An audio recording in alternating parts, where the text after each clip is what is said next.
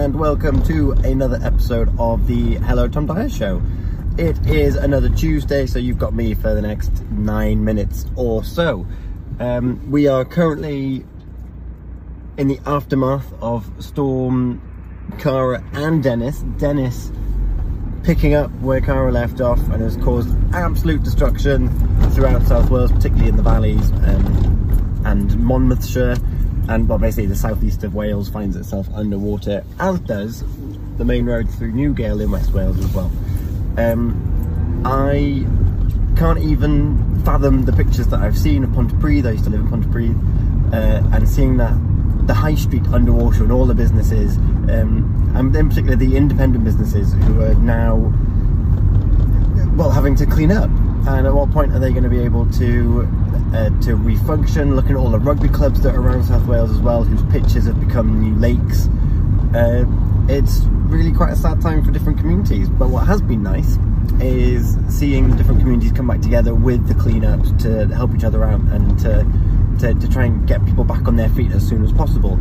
I feel disconnected to it though, because the area that I live in, like, I see the pictures and I'm less than 2 miles away from them, but I don't know, it's an odd thing to kind of see this destruction, and I think, well, I've got my own stuff to sort out, which I'm sure I will mention in future episodes. It's of a similar vein, I suppose.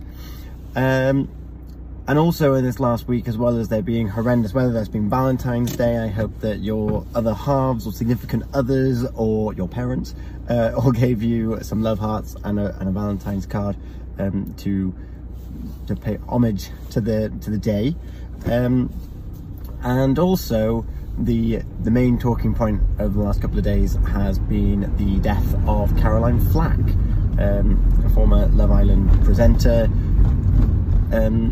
Terrible, really sad that, and I know that she was probably not the only person to kill themselves last week on the 15th or whatever day it was in the end, but it's good that there's a moment where it's mental health and where suicide is being talked about again, because there's, in a society with so many people and so many mechanisms to help other people, I don't like the word shouldn't, but there's surely mechanisms in place that we can stop people taking their lives too early. Particularly looking at Caroline's case, a lot of the emphasis has been put on the social media and press intrusion and the language that we use around here. Someone shared a screenshot. They searched Caroline Flack, kill yourself, on Twitter, and you should have seen some of the responses and some of the comments. And I've seen yesterday Alex Scott, she's posted on Twitter about when she started getting kind of acclaim and that social notoriety through football and then through presenting and then through dance, that she had to put herself into therapy as well. And David Baddiel, he's put in an excellent article, I think it was in the Times, to do with you can't ignore the trolls. And you can't, because as soon as you've seen something, you can't put it back. And as much as there are some very skilled people that are able to take something and let it rub off them or let it bounce off them, it's the equivalent of trying to put your toothpaste back into the tube. And that once you've seen something, you can't actually erase it. You can do what you can to cover it up, you can do what you can to mask over it, there's lots of different mechanisms you can do to make you feel better about what you've just received, but the underlying factor is that you've just received some data. You've just received some information, and depending on how you've perceived it and how you've internalized it and your kind of your social construct and your ego and how all of those things take it, you're going to be impacted by it. And I can't even imagine, with my 900 or so Twitter followers, what it must be like to have thousands of Twitter followers and knowing that a certain percentage and proportion of them are just there to give you a hard time and are just there to accuse you, in Caroline's case, of being a paedophile when she dated Harry Styles, of constantly criticizing what you look like, of making fun of your voice, of all these different things. And even though they are trolls and they are essentially meaningless, and you've like we're able to have our own successes in our own way, we still take these things on because we still receive information, and we're still clan beings. We still rely on the support of our species and our neighbours to know that we're doing the right thing. And all of a sudden, it doesn't take much for someone to go into a bit of a downward spiral and think, well, perhaps I am wrong. There's something wrong with me, and I shouldn't be living this life that I'm living. But now I am living this life that I'm living. But this person, whatever stupid Green Trees 68 says that I shouldn't be doing this. And well, maybe he's right because I don't like my teeth, or maybe he's right because I do sound like a drone. And it all adds up. And whereas in time gone by, if someone wanted to give you beef and a hard time, they would either have to find you, send you a letter, or post something in the paper. We still have those things, but now what we have is social media, where people can literally get onto your feed by just adding an @ symbol, and by default they can say whatever they want to you. And what's really distressing, I suppose, is that why is there so many people whose default setting is to not be very nice, and to try and cause a scene, and to try and bring people down a peg? And I'm finding that really difficult, particularly to the extent that it leads someone to want to take their own life.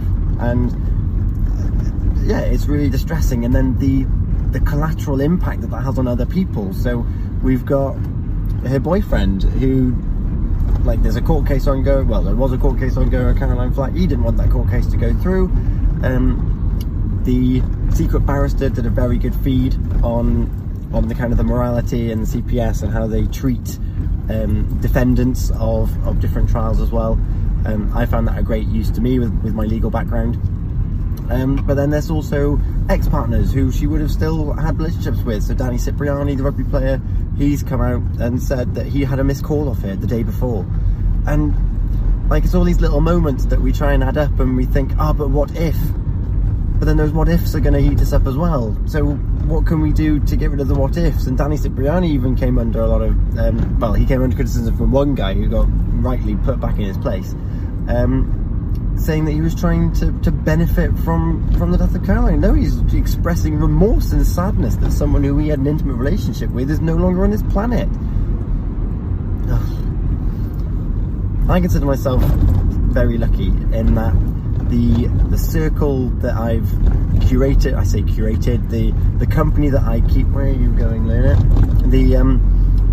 The company that I keep, the circles that I keep on social media, the people that watch these videos are all of a very similar mindset.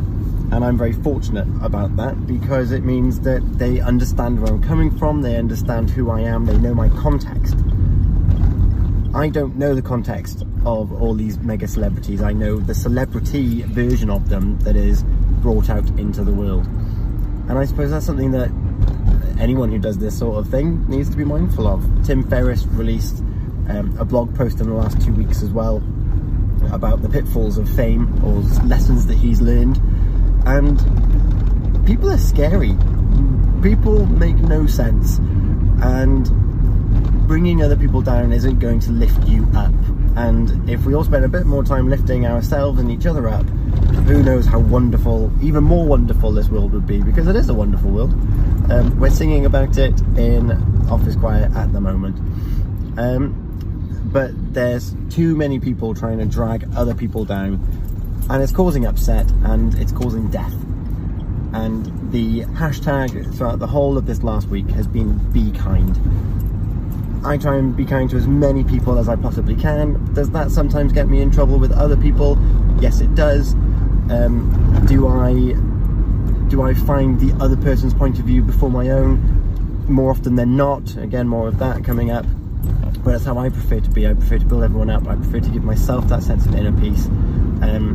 And if I can say something or do something that reduces, even by a quartile of a percentage, the thought of someone not being here because they're a nuisance, then I'm proud of myself. Do something you're proud of, be kind to everyone, help where you can, build the community of this planet. Until next week, I'll see you then. You're awesome, extraordinary,